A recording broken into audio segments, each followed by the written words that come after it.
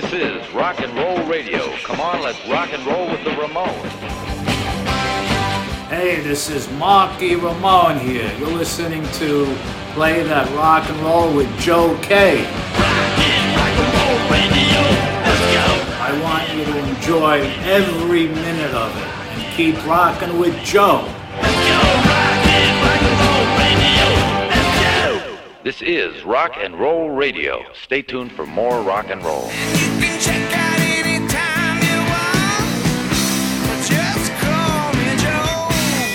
And I can play that rock and roll for you. This is not a test. This is Play That Rock and Roll Podcast Edition. I'm your host, Joseph K., and like the song at the start says, just call me Joe. We're doing something a little different today. When I started this show, I wanted to be able to incorporate some of the various products that some of our favorite rock stars have endorsed or gotten involved with over the years, particularly alcohol products, spirits, and beers. At the top of my list of those was Heaven's Door, which is a series of whiskeys put out by a distillery that partnered with none other than Bob Dylan. Now, to help me do this, I invited my friend Chris to join me on the show. Chris loves Bob Dylan and whiskey, come to think of it, more than anyone else I know, which made him a perfect guest for what we're doing today.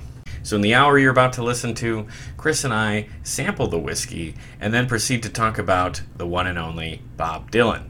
We talk about Bob's songwriting, his vocal stylings, and his relationship to both classic rock and folk. And we cover some of the funnier aspects of the man's career, of which there are several. And of course, we share our experiences of seeing Bob in concert. Now, Chris has the good sense to stay off social media and really doesn't have an online presence, so if you have any comments for him, you'll have to direct those to me in the comments below. So, without further ado, here's my friend Chris and I sampling Heaven's Door Double Barrel Whiskey and talking about Bob Dylan. Knock, knock, knocking on heaven's door. Knock, knock, knocking on heaven's door. What we're doing today is trying out Bob Dylan's Heaven's Door Double Barrel Whiskey, which is a bourbon, if I'm not mistaken. So, I'm going to give you this bottle to look over while I read a little section from the tag. Heaven's Door is an award-winning collection of handcrafted American whiskeys co-created with Bob Dylan. This perfect blend of art and craft. Each bottle of Heaven's Door showcases Dylan's distinctive welded iron gates that he created in his studio, Black Buffalo Ironworks. So, this dude is into ironworking. Did you know that? Not before reading a little bit about the whiskey. Okay. Yeah, I had no idea. It seems like a... I got friends who are into woodworking, but ironworking, I guess when, like, you have the royalties coming in that Bob has, you can afford a... Well, and when you look at Dylan, especially now, and like you look at his how muscled he is, you really get a good sense of like that's an ironworker right there. He-Man right there. Look at him. Look at this muscle-bound freak Look at that. reading a book. What? All of 80, right? Yeah. And just, I think he is 80 now. is he 80? Yeah. I could be wrong. It is a slick bottle, I will say. The presentation's really good. I think I like it. I do too. This is the sort of thing that, like, at someday I'm going to have a basement bar, and I'm always going to have a bottle of this behind me, because, like, unlike a lot of liquor bottles, this actually looks pretty cool. Yeah. But presentation only goes so far. And I will say, I don't know if we're getting into the appellation or not. I don't think it actually qualifies as a bourbon. This Really? particular one, the double barrel, I don't think it does. Okay. I think partly because it's double barreled, and also there's no age statement, and there's also no. It says it's a triple blend. It's blended. I don't think it's. That doesn't mean it's bad. Okay, so because with bourbon, so I got to preface this a little bit. I had a previous bourbon discussion with Steve Palick, and he said there are certain rules, like bourbon is determined by following a certain set of rules. Bourbon, by its rule, has to be made in America. And it has to be aged in a brand new charred oak barrel. And I couldn't tell you the exact mash bill, what it needs to be. There needs to be, I think, like something like a 60% corn. I'm going to say greater than 50, certainly. More rules, 51% corn. This Let's doesn't let's crack it open. doesn't say bourbon. I know they make anywhere. them. I know they make a bourbon. Okay. Bottled by Heaven's Door Spirits, Columbia, Tennessee. No mention of bourbon on here. So I'm guessing this is just a whiskey. And I'm going to quote our boy here. We wanted to create a collection of American whiskeys that tell their own I didn't even do it right. All right. Scratch that apart. Everyone does a good Dylan. Oh, yeah, very original. Here's the ASMR section of the video. Oh, that's lovely. Just giving you the mukbang. Thank you. Oh, wow, I can smell that. You poured a lot for yourself. Buddy. Yeah. Oh, it's going to last me the whole time. Probably beyond what we're doing. Okay, awesome. That's a good finger. Yeah. That's solid. Oh, bang. All right. So so if this isn't And, bourbon, and also cologne. Oh, great. So while we're talking about whiskey here, what are your favorite whiskeys? What are we stacking this up against? So, like, for bourbons, I mean, I like Buffalo Trace a lot. Steve Palick mentioned that one. Yeah, it's a good one. My go-to of like a decent one is going to be I like Wild Turkey a lot, Okay. and not because McConaughey reps for it. I just like Wild That's Turkey. right. I also like Lincoln Cars, not just because McConaughey reps for him. It's good. Try to think. And honestly, my standby, the one that I get frequently, is Evan Williams for just cheap. You're laughing.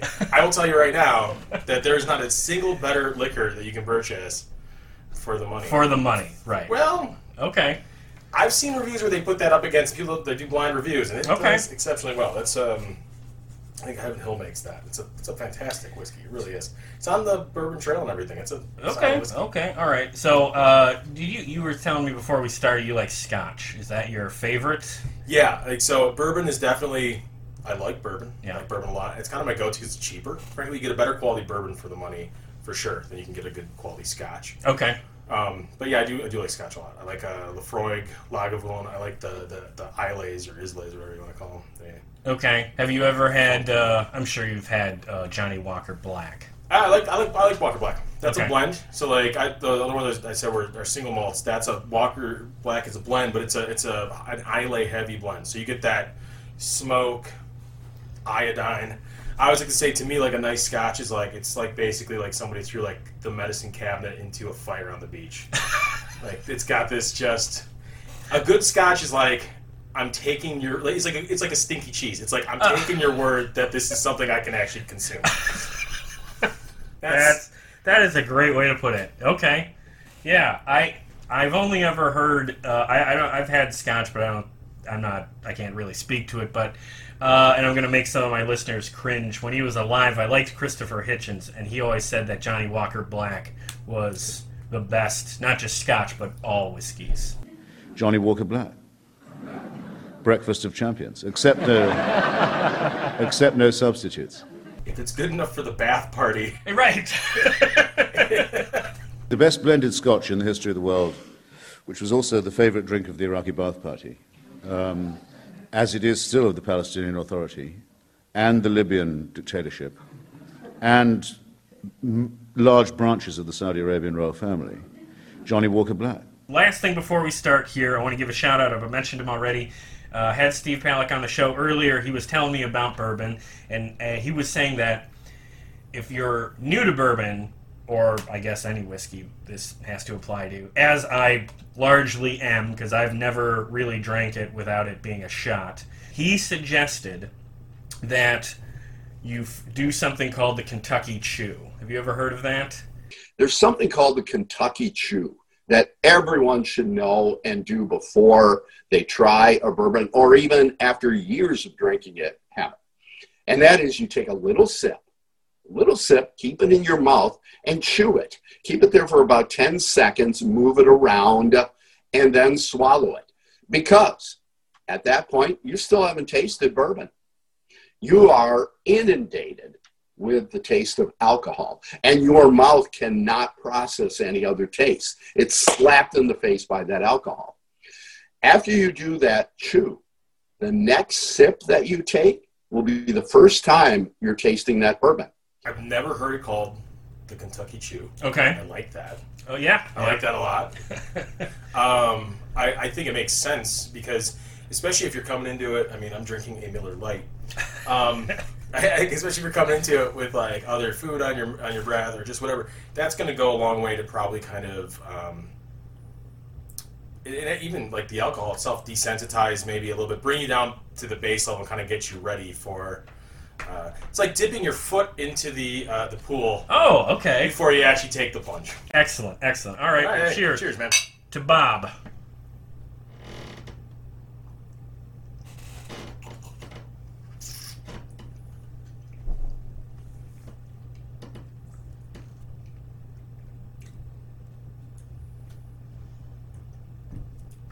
Okay. So up front, Did the Kentucky Chew?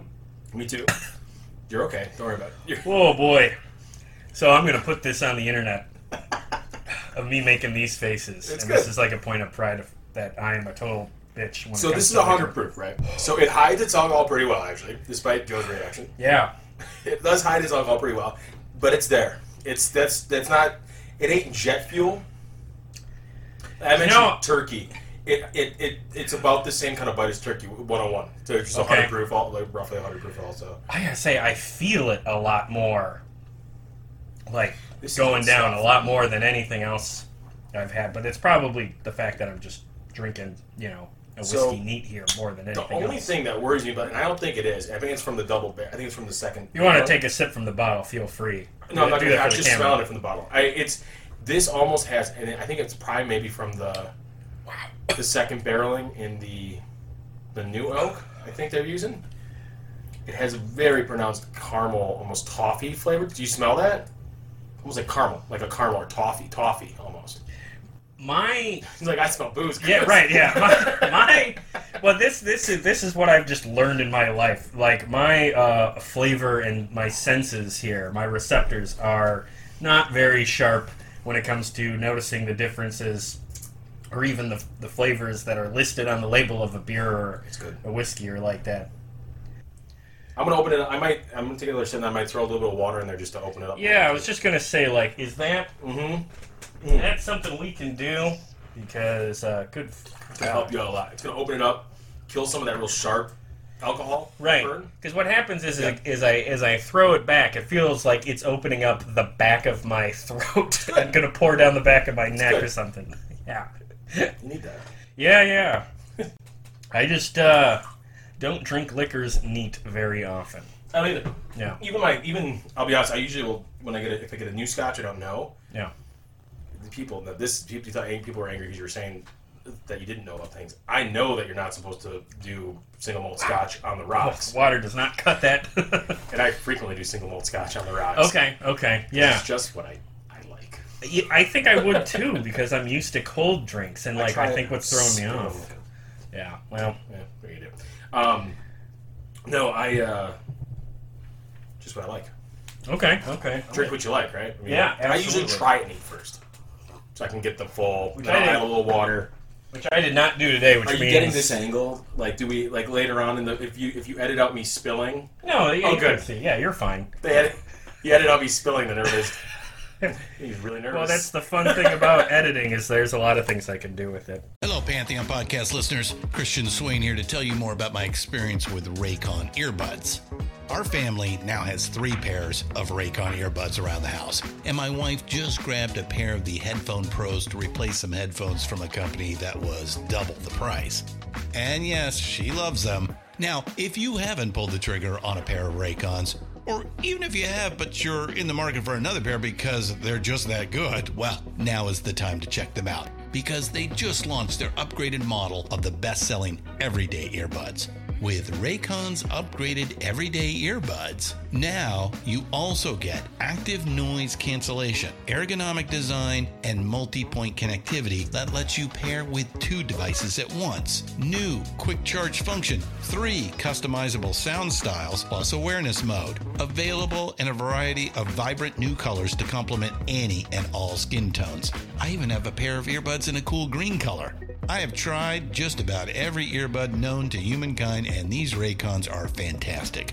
Seriously, if you've been wanting to check out Raycons, there truly is no better time. You're going to ask yourself why you didn't check them out sooner, and Raycon offers a 30-day happiness guarantee. So what are you waiting for? Go to buyraycon.com/Pantheon today to get 20% off your Raycon order, plus free shipping. That's right, you'll get 20% off and free shipping at buyraycon.com/Pantheon. buyraycon.com/Pantheon. So, okay, let me read just a little bit. So this is the double barrel whiskey. For the record, it's better with a little bit of water. It is? Okay. I think so. That's comprised of a unique blend of 3 different whiskeys. Our double barrel finishing process utilizes hand-toasted new American oak barrels for a secondary aging worthy of another year's wait. Double barrels higher proof balances perfectly with the complexity of its flavor, with notes of caramel, oak, citrus, and spice. Sort of what you noticed. I get no citrus from this at all. No citrus. Let me try it again. Everything else. For the citrus. Spice, caramel, yes, everything else. Okay. Okay, then you know what I say to Bob about the citrus claim? You're a liar! Jesus. You're a liar. Yes! I did not think I'd be able to reference, was that No Direction Home? Right? That's what that's from? That is No Direction Home. I don't believe you! I don't believe you. Okay, so... Is that the Monterey Pop? Was that when he went electric? Yeah, when he went electric, and they called him Judas. Yeah. Judas! What a weird... I know. What a weird fucking to thing. care that much about a genre. Yeah. Not even about like a musician or but about a specific genre. He's changed from what he was. He's not the same as what he was at first. You don't even recognize him. No. About a year ago, I saw him here in Sheffield at the City Hall, and I thought he was magnificent. And, I thought he just couldn't improve if he tried. Then the next thing that happened was he went really commercial with this backing group, and I didn't like that very much. I think it's a bad thing. I think he's prostituting himself. Makes you sick listening to this rubbish now. I feel like the view was like... He was selling it. It wasn't the view genre. It wasn't that he was going into rock. It's Yeah. that rock and pop were becoming dominant at that time already. And so for these folk heads, it was like... You're leaving Screw us. you, man. Right, Yeah, you're going into the you're main... going into the thing. I think that's the closest analogy. It's not like... But of course, then, from our viewpoint now, it's like... That idiom of folk... It's kind of lame. Yeah, right.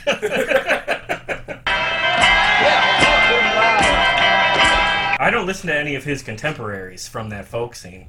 I do, but I know Okay. I'm a nerd for listening to Okay, it. sure. Yeah, like Peter Paul Mary. Peter Paul Mary a little bit. Okay. They got, some of their later stuff's fun. The Yuppies in the Sky. It's a fun song. Anyways. To put a bow on the bourbon discussion, is this something that you would see yourself buying if you were in the... I keep saying bourbon. This isn't bourbon. As far as the whiskey perspective here, is this something you could see yourself buying in the future, or are you going to go by your old standbys? First of all, it drinks a lot like a bourbon. I think they just can't call it a bourbon because I don't think it has... I think you need an age statement for a bourbon. I could be wrong on that.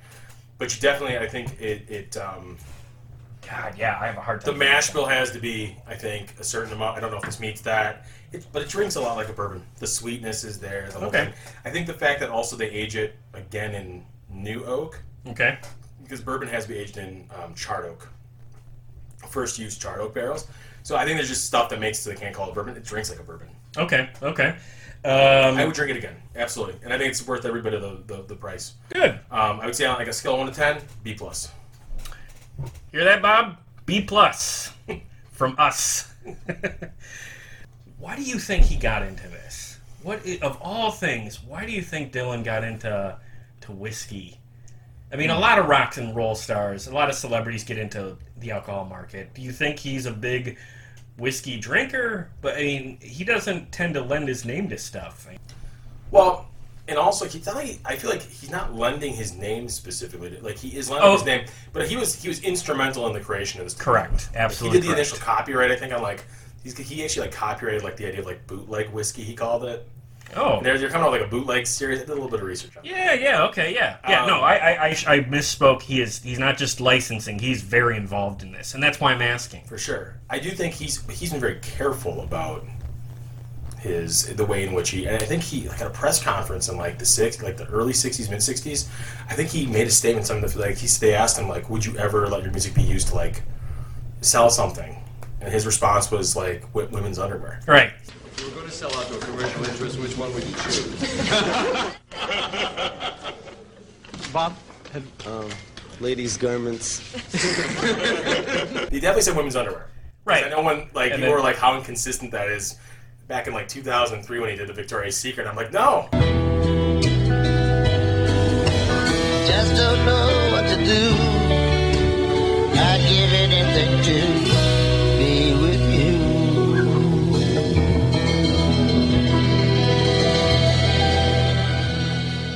That's like 40 years back, consistent with what he said he'd do. That was truly playing the long game for him. And I wonder if he only really agreed to it if he could have just like was allowed to hang out on set with all the models. I think you're more convinced that there's a creeper vibe from Dylan. No, I'm not as. Is he married? Oh God, he has been. Has been married, and I don't think he was married to. He was married to. I think he was married to Jacob Dylan's mom. Okay. Which is who this bad boy. Oh God, I'm scared. Like. Blood on the Tracks. I remember reading a story. He toured with Mavis Staples a few years ago, and the story was that he actually hung out with her a little bit, like once, after a show, because the story about him is that whenever he goes on tour with these other bands, he's nowhere to be seen. Like he does not hang. You know, I think it was My Morning Jacket that like agreed to tour with him specifically to meet him, and they never met him. And they were just like, yeah, I don't even know why we did this. You know who did meet him on that tour, though? We talked about this. That's the tour I was talking with you the other day, that Wilco. Oh, okay. Yeah, Tweety talked about that. He, not frequently, but did have some opportunities to do some stuff with Dylan and to play a little bit of music with him and stuff. Okay. Could be because Jeff Tweedy's amazing. My Morning Jacket's okay. Good band. I like my music. But one of the stories was Mavis Staples toured with him, and she did get to spend some time with him, and she talked about like how, you know, if a couple of things fell different ways, they might have ended up married back in like the 60s or 70s. There was obviously some sort of, you know, mutual attraction there. And like she talked about, you know, cooking him dinner, and like it was like really sweet. But, you know, I think whatever opportunity for them to get together has passed. But it would make me think, like, has he been unmarried this whole time? Yeah, he was married, I think, at least once. I think he's been married a couple times. All right. I know he was married. I shouldn't say. I could look it up. Fairly. I look to you for like the knowledge stuff. I feel my way through. Right. I don't think my way through it. There's a general impression, I think, that he's kind of difficult. Yeah. And I think to some extent it's true. I don't think it's based on like he honestly thinks himself better than anyone else or anything like that. I think at heart he's like a Midwestern guy. I really do believe that. I think he gets lumped in with sort of this like sort of intellectual, you know, Greenwich Village 60s thing, and it's stuck with him. I see him more as just a dude from rural Minnesota. Who's That's who I've always like, and I think he uses some of these things to kind of protect himself and insulate himself from like having to deal with what would otherwise be, I think, like excruciating fame. Oh, sure, yeah. I mean, it's not unreasonable to believe that he is a genuine introvert and like shies away from this stuff. But that generation that came up with him in the '60s has, God, made him into this like, you know, untouchable hero. I mean, like, I was going to ask, you know, just to, you know, one of the jokes I like to make is that like the 2010s are really post 2000 has just been 2 decades of him on his Lifetime Achievement Award tour, where he's not doing concerts, he's just going to different institutions collecting the Presidential Medal of Freedom and the Nobel Peace Prize or every other every other award that exists, it seems it's found its way to him. Yeah, I mean, I think he. It's his never-ending tour. Oh, right. It's Yeah. the Never-ending Lifetime Achievement Award tour. I think he deserves every bit of it. Yeah. But I have to wonder, does he want to do these things? He looks miserable most of the time. I think the Nobel thing, they made him. He didn't show up. Didn't he write or did he end up doing showing up? I forgot what happened with that. They told him in order to receive the award, he had to either write an acceptance speech or he something. Either wrote an acceptance speech and officially presented it, or he went and he actually did something. I mean, I can't think of another artist, just lyricist, I guess you'd say, who would be more deserving. Like the closest, I think a lot of people would say would be like Leonard Cohen. Oh, okay. That was actually one of my questions that I had for you. Is there anybody even approaching Dylan's class when it comes to being a lyricist? You know, you mentioned Cohen. I mean, there's John Prine, Gordon Lightfoot. You know, I'm wearing a Bruce Springsteen shirt. Yeah. Neil Young. Definitely not Neil Young. Neil Young is probably by his own admission. Yeah. And Neil Young is like the living embodiment of rock and roll. I love Neil Young. Yeah. But not lyrically, not right where Dylan is. Probably not. Yeah. In terms of, because I mean, it's not just the quality, like it's the quantity. The man's put out 100 albums. I mean, Johnny Cash and Willie Nelson did too, but they didn't write all of them. For sure. Gotta be careful with that. I mean, like Stephen King's written a lot of books. Makes Stephen King the best writer of all time. Fair enough. And definitely, I would say there's definitely a lot of stuff. There's probably a 15-year period where Dylan put out absolute garbage. How about the quantity of quality? Yeah. Would the amount of stuff that you would say is really world class stuff that probably outnumbers the high points of somebody like John Prine? I think, and the other thing with him too is I think it's. I mean, I know he's always sort of been. People come down on Dylan. He's just a good lyricist, but when you look most of the covers, with maybe the exception of All Along the Watchtower, the Hendrix version specifically, all of the iterations of his music are very straightforward. They're very, in terms of the arrangements, very similar to what Dylan did. Yeah. Which speaks, I think, to the fact he's musically he's good at arranging music as well. Yeah. Which I don't think always gets. I think he's salty about the fact that he does not get the credit for that. He kind of says so. You read Chronicles. I remember that's one of the things that stood out. He talks, so he goes, people don't give me the credit for being I want more credit for my music as well. Sure. Because I do all of my own music. Yeah. And I arrange all my own music. So let's go backwards a little bit. And how did you discover Dylan? So the earliest thing I remember was I think it was 90. We could look it up. I think it was 93. So it's probably 7. Mm-hmm. Yeah, and it was at my parents, and my mom put on the 30th anniversary concert. It was on PBS probably. They always play those, and it was this all these artists I remember who I knew from hearing them on probably WKLH. Oh, okay. There you go. For Steve Palick. But Dad listened to and my mom listened to, and hearing those artists performing this guy's music and talking about this guy as if he was almost like a god. We were talking a little bit earlier about that kind of strangulating, almost, fame. These are the biggest artists in the world. Yeah. And at that time, still probably more relevant than they are now. I mean, they're starting to kind of. I looked at the guest list, and you have not only true rock royalty, but you have contemporary artists. Yeah, I think who have aged very well. I think at that time it was I think Tracy Chapman was performing. Yep. There were a lot of artists who were also relevant at the time as well. Pearl Jam. Was Pearl Jam there? Yeah. Pearl Jam was there. Oh, yeah, they did. Was that Master? Did they do Master? Mm-hmm. Anyways, the Masters of War is a great cover. Or at least Eddie Vedder was there. That's all you need. Yeah. Sorry, Pearl Jam fans. Sorry, the rest of Pearl Jam. I love Pearl Jam. Pearl Jam was there. Pearl Jam was there. It was a good mix of contemporary and true rock royalty. But they're all talking about this guy as if he's the second coming. And, it stood out. That was the first Dylan album I had, was almost all covers. So I bought the 30th anniversary concert at the Sam Goody in Southridge Mall when I was probably 11. That mall still stands today, unlike some others in this town. It still stands, although Sam Goody, rest in peace, Sam Goody. R.I.P. Yeah. Okay, so you got that CD. Yes. And then what'd you do? You wore it out, or did you think, like, I got to find the original, like the guy who actually... Well, then we start, I mean, because then Dylan's on the album, so it's not just, I mean, he's of course, he's present, he does his thing. And then after that, I just kind of, and I couldn't tell you the order, but it was his 60s sort of standards. It was like, Bob Dylan, self-titled, 62. You got that one? Oh, yeah. I think it might have been the first one I got, but, I mean, definitely, that was one of the ones I got, because I didn't know. Okay. Like, my mom knew Dylan, liked Dylan, my dad liked the other artists who performed at the concert. They weren't huge, like, Dylan fans. I'm not a huge Dylan fan. Big enough. Yeah. You know? But, so I ended up getting that one, ended up Bringing It All Back Home. I like that record. It's a great one. My Back Pages, which that's not, no, I'm sorry, that's Another Side of Bob Dylan. That's on that album.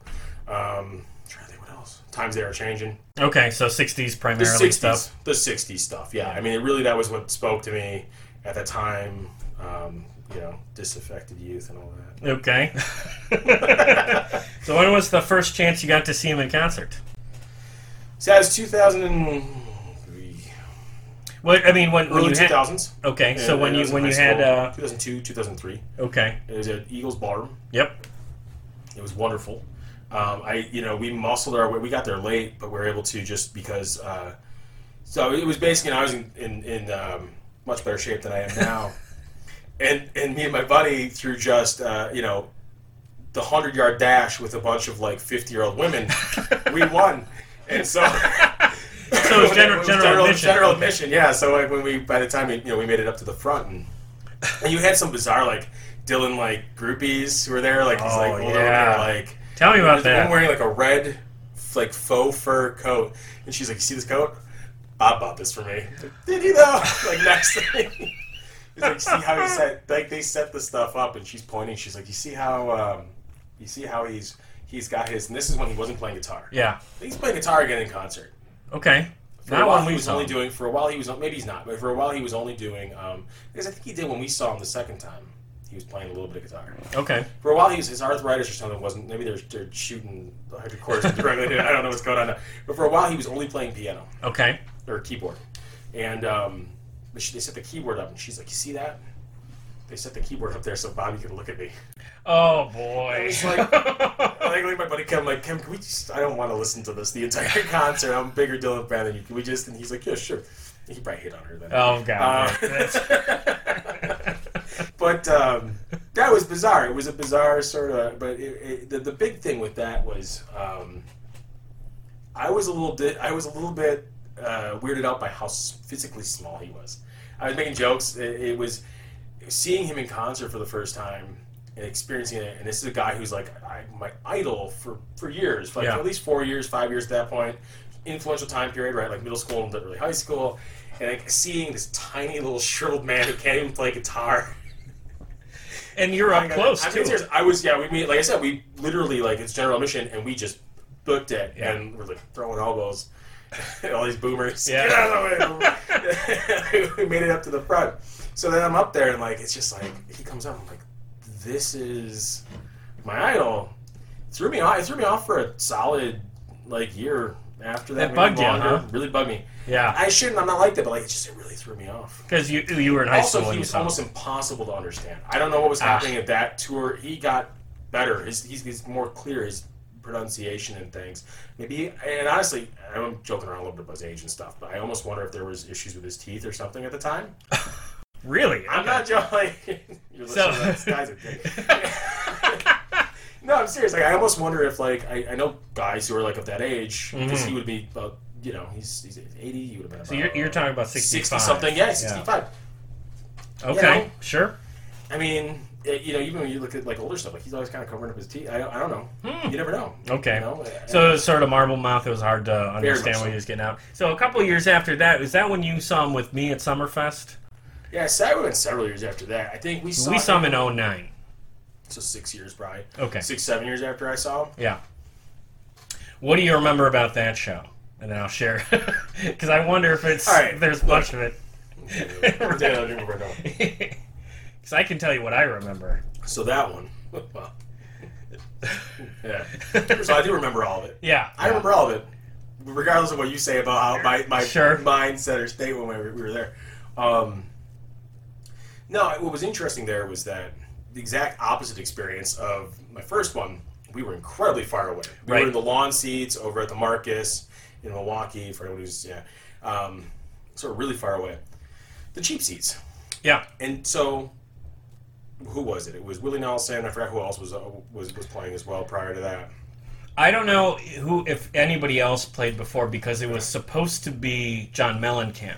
The three of them went on a baseball diamond tour, and the only show on the whole tour that didn't get Mellencamp was us, Milwaukee Summerfest at the Marcus Amphitheater, which is too bad because I at the time I liked Mellencamp more than both, and I did not think too busy giving it to Meg Ryan. Yeah, I'm too busy with Meg Ryan for Milwaukee. Sorry, Milwaukee. No, I think it was just the exact opposite experience where we were so far away. Yeah. And the thing that was ridiculous, I think now in hindsight, I don't think he's doing it anymore, but and you know this, like what happened was he so Willie Nelson used the Jumbotron that they have there, whatever you want to call it, the big screen.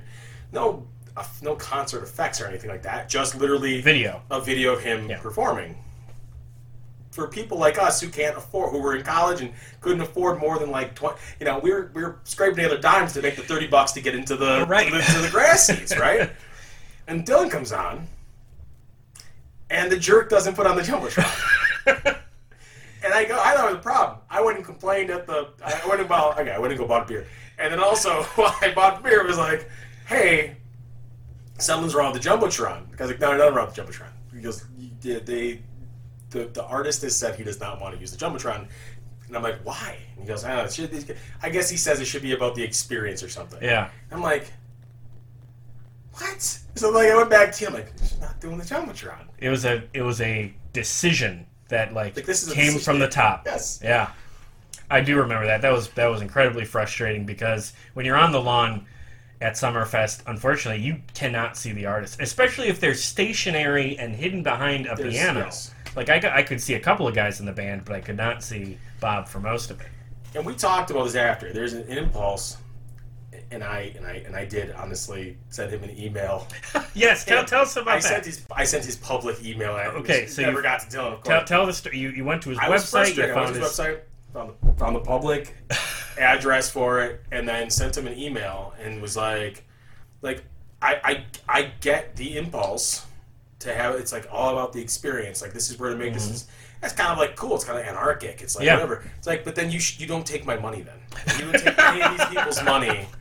Like you want to make a statement, but you don't. I think it's because you're vain, and I think you don't want people to see your like crumbling face on this Jumbotron. I didn't say that, but like I said, I think it's your vain. Yeah, vanity. Yeah, it's vanity.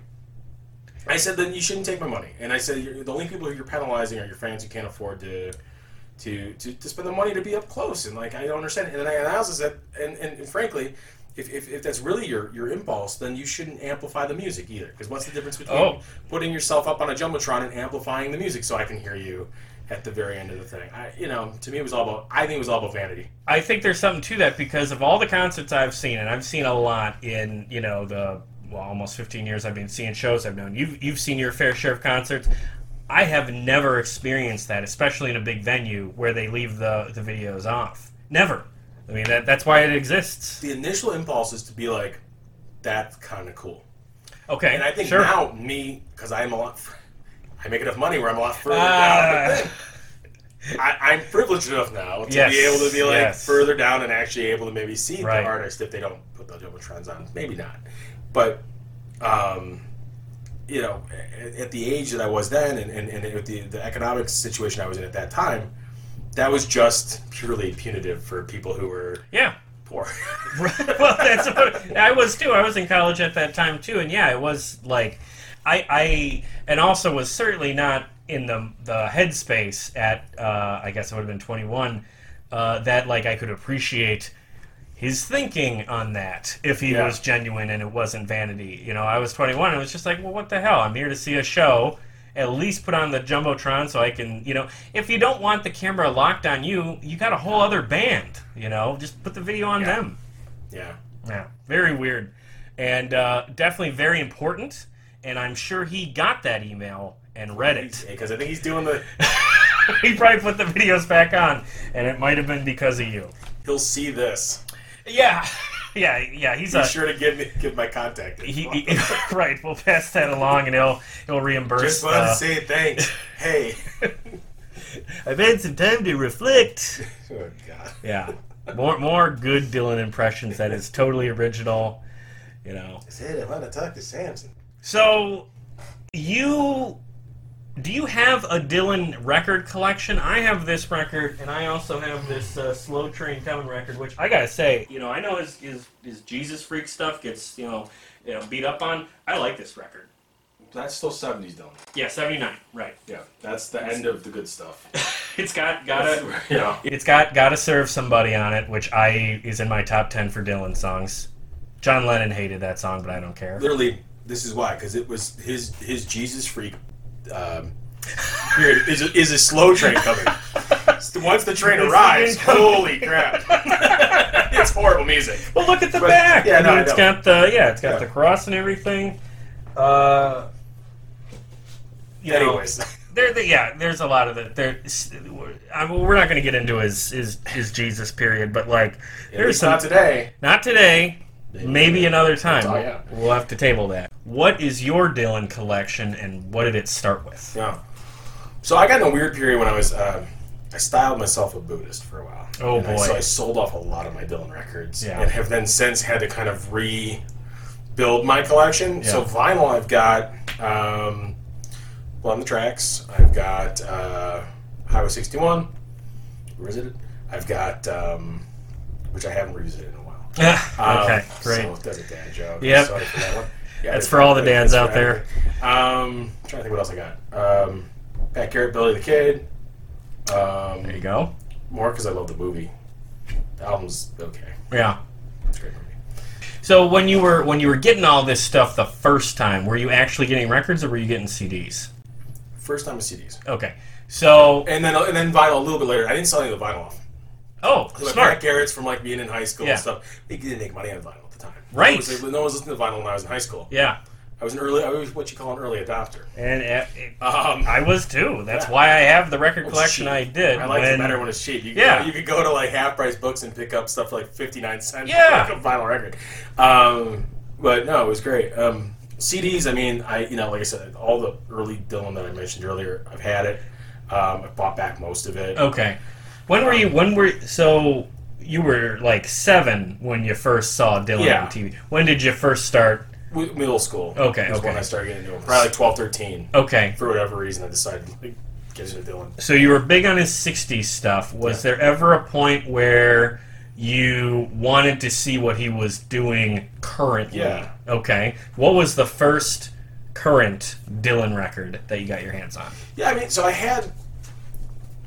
Yeah, I think I bought Time Out of Mine after, like later on. So the first one I ever bought was Love and Theft. Okay. In the store. Yeah. And I can tell you that I know the exact date that I went to go buy Love and Theft. Mm-hmm. So I drove down on my bike. Right. I was 15. Okay. On my bike to the Borders. Oh! This is when Borders was still in existence. Yeah, and that's gone now. It is very much gone. Yeah. And I remember I got there it was right after school. Okay. Like in my mind, everybody was going out for the new Dylan.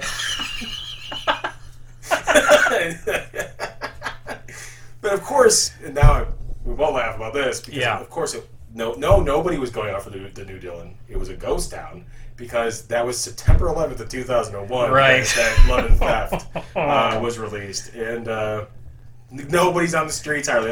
It was bizarre, and I just remember riding my bike. Gotta get that Dylan. Was this? So this would have been this was after school. So it was after school. It was a bizarre. But I always remember it was September 11, 2001 because it was that was the day that was the release date. They released it. Okay. Did you listen to it that day? Oh yeah. Okay. Like 3 times I listened to it. Were you really picturing like a line out of the door? In my mind, it was like, this is gonna be hot. I don't know. Like in my mind, it was like he's still a big artist. I'm thinking like, so and Yeah, that was before streaming. I mean, Of course, it wasn't before streaming. Napster was around for sure, but it was before. I mean, certainly like Dylan's target audience wasn't streaming that much. Probably. Okay. So I'm in my mind, it was like, oh, there might be some people, my parents' age, like a lot of thing. And so like one day, I remember like just taking my little trick bike, my little GT dyno, just going down the hill to go and get it. You're a big fan of Bob. Oh. Are there not just songs here and there, or maybe records? Is there anything he's done that you have a strong dislike of? Is there anything he's put out that, or said or done, or anything that just turned you off and it was just like, what the hell is this? When he didn't put the damn jump. Oh, sure. That's the thing. I wrote him. That is honestly like the biggest. That's I stepped on a rake there. No, I mean, okay, outside of that. No, so most of his, I'll be honest with you, most of his like public stuff that he's said and done, I like. Even his like whole Christian period. So it's like, okay, he's evolving. Yeah. Like the thing I really like about Dylan is that he unapologetically just changes and then makes no reference or anything to what he previously did, but incorporates it, I think, succinctly into what he's currently doing. Yeah. Like when he found God, whatever, when he went to, no, but like in all honesty, he seemed to absorb. Like he went away from that after 3 albums. Yeah. And in his personal life, he walked away from like the born again belief system, seemingly. Yeah. Right. But seems to have incorporated a lot of the imagery and the words and the lyrics and stuff. That he incorporated a lot of that biblical imagery from the New Testament and Old Testament. I think Revelation specifically, he seems to be really, which I think a lot of great writers are influenced by the book of Revelation. Anyways, but he absorbed that into his current way in which he writes, I think. You can still hear that. So I don't have any problem with like any of his public statements. None of it really bothers me. He was a little dicey with like the Beatles. He was kind of a jerk to like Lennon. Oh, but you're talking about back in the day. Oh, way back. Yeah. It's like, and I think they were a little bit with him. They were a little bit jerks to him because it was kind of like, I think very similar to my thing was like, I think they were like seeing a guy who they kind of idolized. Yeah. And he's just creepy little drunk high dude who can't barely function and say anything, puking and stuff, I think, out the window of the... Yeah, there's that famous video. Yeah. Where It's they're like, on the car. I think they're kind of thinking the same thing. It's like, oh, God, this is the guy. Well, you sent me that video of him and Donovan arguing. And that's great. I like That's that. one of the funniest things I've ever seen in my life. Who threw that glass in the street? Yeah, this is Who my did fault. it? Now you better tell me, man. If somebody don't tell me who did it, you're all gonna get the fuck out of here and never come back. Now who did it? I don't care who did it, man. I just want to know who did it. I agree. Now, come on. I was out there. I don't care who was. Hey, who don't. did it. I don't want none of your shit, man. You I'm threw not a glass giving in you the shit. street. I'm not giving you shit. What'd you do it for, man? What'd you throw a glass in the street for? I didn't throw a glass in the street. Well, show me the person that did. If you don't have him here, No, man, I'm I'll not. count to 10. I'm not. You I'm better going. take responsibility for All it. All right, 1, 2, 3, 4, 5, 6, 7, 8, 9, 10. You got him here? No. I wouldn't.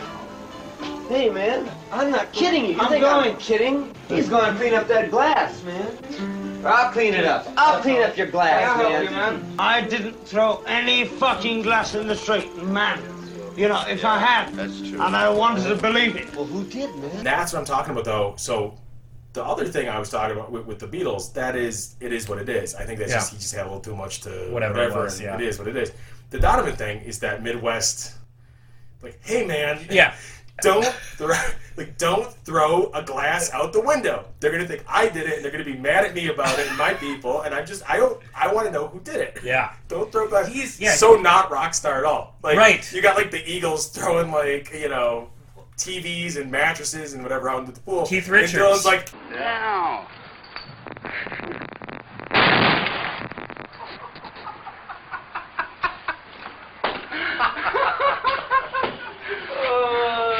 who threw the glass? Yeah.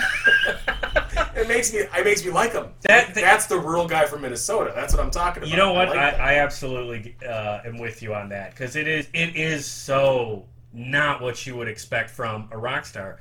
And that sort of points to a bigger question, like, is it right to call Dylan a rock star? And would you say he is appropriately labeled classic rock? Yeah, and it's because it's such a varied genre, anyways. Oh yeah, absolutely. And I think if his fans from the folk idiom and genre are gonna throw him away because of what he did in 65. Oh, yeah. At Newport, right? Yep. It's Monterey earlier, it's Newport. I think it's only appropriate that you would include him in. Also, the level of influence he's had on, artists is varied as, God, the Byrds, the Beatles, the Stones, all the way up through, in the 90s, PJ Harvey, Rage Against the Machine, Pearl Jam. The level of influence he's had on these artists who are define what the classic rock genre idiom is I think,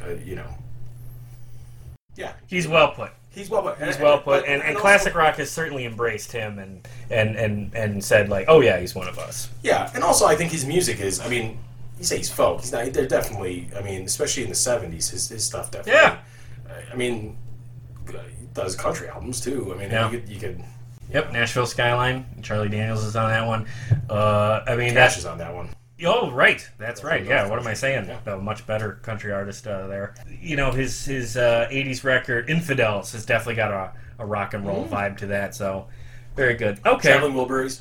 Oh, of course. That definitely puts him right in there with, I was going to bring up the Wilburys, because that's another interesting project that I don't know that a lot of people realize. That is almost, the singles aren't. But the album cuts on both of those records, Dylan sings lead on almost all of them. They all deferred to him. They were especially after Roy died. Yeah, I feel like the guys in that band were okay, we got all these wonderful artists. Yeah. For vocals, we need quality.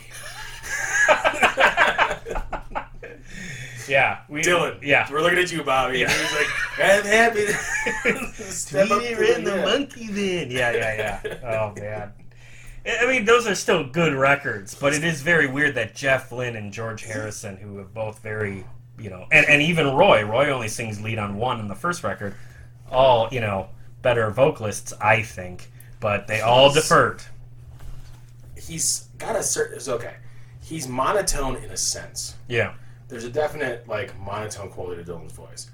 But I still think he emotes. I think you listen to some of his stuff, it's better than the covers, certainly better than the covers in terms of the emotional connection with the artist that you get. He's not a horrible, he gets maligned too much as a vocalist. He's got some... If you're hit or miss, man. There's some stuff. Maybe it's abrasive to people who are real, and this was the case for me for years, as just strictly a casual sampler who's not listening to the lyrics, not particularly open to really feeling anything at the moment, just wants to have something on. That's not the right context to listen to him, I guess. Anyone who thinks he can't emote and can't produce an emotional response and isn't, listen to The Lonesome Death of Hattie Carroll. Okay, we got a recommendation. There you go. So on the note of recommendations, because I think we're going to start wrapping it up here, give me, let's say your top three favorite Dylan records. Right. Desert Island Records, get 3 of them. Tell you what, I'll go first. I'll let you mull it over. Yeah, I know. I got to think about it. You've been thinking about this. So, because I've listened to a lot of Dylan recently. Well, one of them is this one right here. I love Blood on the Tracks. That's a good record. I also really like Bringing It All Back Home. I think that's of his 60s output. I like that one a lot. And my Dark Horse wild card is what I mentioned earlier. I really liked Infidels. It's a good one. Yeah. I'm a big fan of Desire. Okay. Yeah. 70s Dylan. I'm a huge fan of, and this is kind of the dark horse, I guess, because it's Dylan in the band. It's from the 60s. It was done in the, it was released in the 70s, which is the Basement Tapes. I really like that. That genre of music is fantastic. That's also a mountain of music, right? Isn't that like a 4-disc set? I think it was 4. It might have been 4 records. 4 records. Okay, 2 discs. Okay. I think it's never mind that. Yeah. But it's still a big album. Yeah, is the point. It's a lot of traditional music. It's a lot of stuff that they did that kind of sound like traditional music. And it's frankly, a lot of the music's bizarre. And it's kind of an ode to, I can't think of it now, the Folkways, the collection of American music that was hugely influential. I cannot think of the name of it now. You put it in. I'll put it in post. Put it in post. Yeah. It's right here. I own. Yeah. I own it too, which is sad. I just can't think of it. I don't know why. But this is a record of his, and you can't think of it. No. It's a record. I'm saying it influenced heavily by. It's like called Old Weird America. Is what Neil Grill Marcus called it. which is like this sort of like the bizarre music that was put out, like folk music from like the 30s, 40s. Okay. And anyways, hugely influential. Folk, rock, blues. I mean, every genre was represented in bizarre. It's really cool. Okay. Yeah, it's Folkways put it out. Smithsonian put it out. I just can't think of the actual title of it. Gotcha. We'll get it. So yeah, so Basement Tapes, Desire, and then probably, as an the problem is like probably my favorite Dylan song is not. That's gonna be the next question. I'll leave it alone. Then Subterranean Homesick Blues, or Bring It All Back Home. Oh, okay. There we go. I was just gonna say that's on. Yeah. Very cool. All right. Well, then how about we go to songs instead of one? Let's do top 5 favorite songs. Not necessarily best. Not necessarily recommendations. Top 5 that mean the most to you. Because that's what I put down. The ones that stick out to me. Knocking on Heaven's Door. I hadn't heard it in a while. I thought that one would have slipped out because that was the one I always said was my favorite. But I re-listened to it earlier this week, and that one moves me. Like that registers. I really love that one. Rainy Day Woman, number 12 and 35. I know that's like sounds like a joke song, but to me that's the closest Bob ever got to like a party song. Like I've played that at parties and it's fun. I remember I saw Joe Walsh in concert and he played that music while the band came out into the stage and it was like set the mood and it was really fun. So I know it's a silly song, but I get a kick out of it. Tangled Up in Blue, mentioned that one earlier. Yeah. That's just a good old-fashioned rock and roll song. I get into that one a lot. I forgot how much I liked Hurricane. It's a great song. That's Desire. Yeah, and that's an epic one. It's like 8 minutes long. That's heavy lyrics in that one. But again, rock and roll, thought-provoking. I enjoy that one a lot. And then, of course, my Dark Horse song comes from my Dark Horse record, Union Sundown. I know, all the true Dylan fans at home right now are thinking like I am the worst fan ever. I think a lot of them probably like the true, the real. Yeah, the real diehards, the 50-year-old woman who Dylan set up the stage for her. She's at home. I converted for him, and then I left the church after he left. Yeah. I love Slow Train Coming. Well, I would have said Jokerman forever because I also really like Jokerman, but Union Sundown's got a little more rock and roll that I like. What's the one? Every Grain of Sand. From that was his the third. What's the third in his trilogy of? You have Saved, Slow Train Coming. Oh shoot! Oh, Shot of Love. Shot of Love. Is Every Grain correct? of Sand, or is it that's on Shot of Love? Isn't that I think Every Grain of Sand? I believe that's correct. That's a great freaking song. Okay. I love that song. So yeah, definitely not my favorites, but it's a good song. There were a couple of tracks on Saved that I actually really liked, and sounds good. Yeah. Okay, so there you go. So there are my 5 wild picks. What are 5 that it doesn't? I mean, it doesn't have to be. Spoke to me. Yeah. Right. My Back Page is probably my number 1. Even when I was younger, I respected the ideas behind that song. About you look back at what you've done and the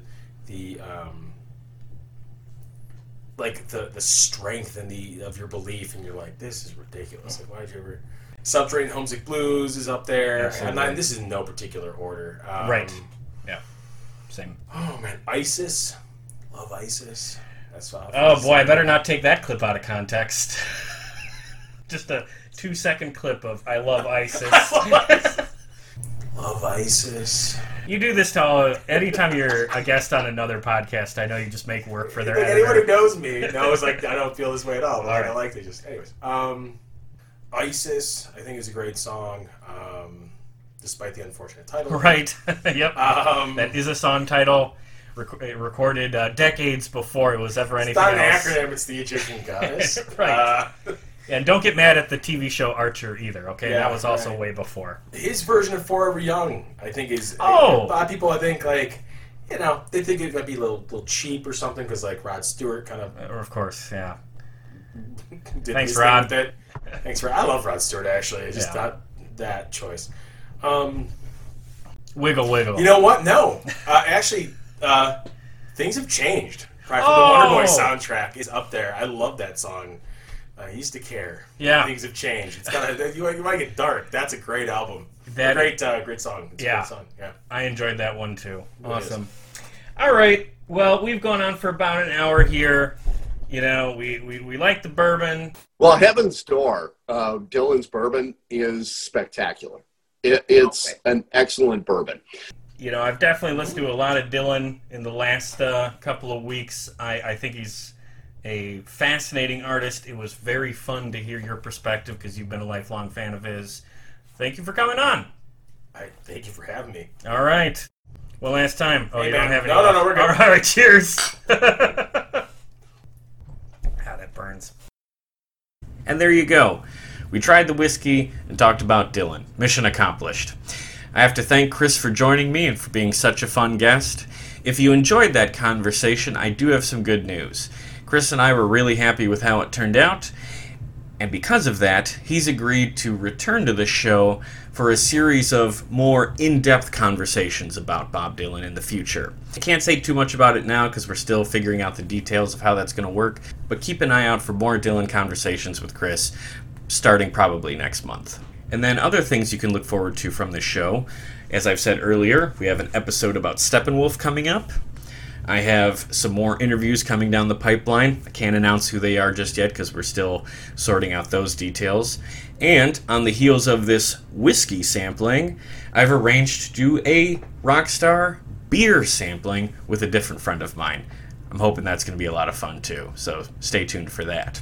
And since Chris is not on social media, I would just implore you to remember the big 4 things you can do to support this show. 1, listen to this show. Hey, if you're at this part already, you did it. Thank you for that. If you enjoyed it, the second thing you can do is to recommend this show to family, friends, anyone you know who's looking for a podcast, particularly one about music.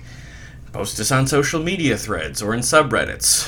Whatever you can do to get the word out, it is much appreciated. 3, find us on social media. Like us on Facebook, follow us on Twitter, and of course, subscribe to the YouTube channel. It's more than just show postings. There's a lot of great stuff on all 3 platforms. And then, of course, the biggest ask of them all, please rate and review us on Apple Podcasts or wherever you get your podcasts. That is so helpful in the early days of a show like this. And if you can just take a moment to even give us a nice rating, it would be much appreciated on my end. So if you have a moment, please do that. Otherwise, I just want to say thanks again for tuning in, and I'm going to play us out with one of Dylan's best songs that Chris mentioned a little while ago. Enjoy. Yes, my guard stood hard when abstract threats, too noble to neglect, deceived me into thinking I had something to protect. Good and bad, I define these terms quite clear, no doubt somehow. But I was so much older then, I'm younger than that now.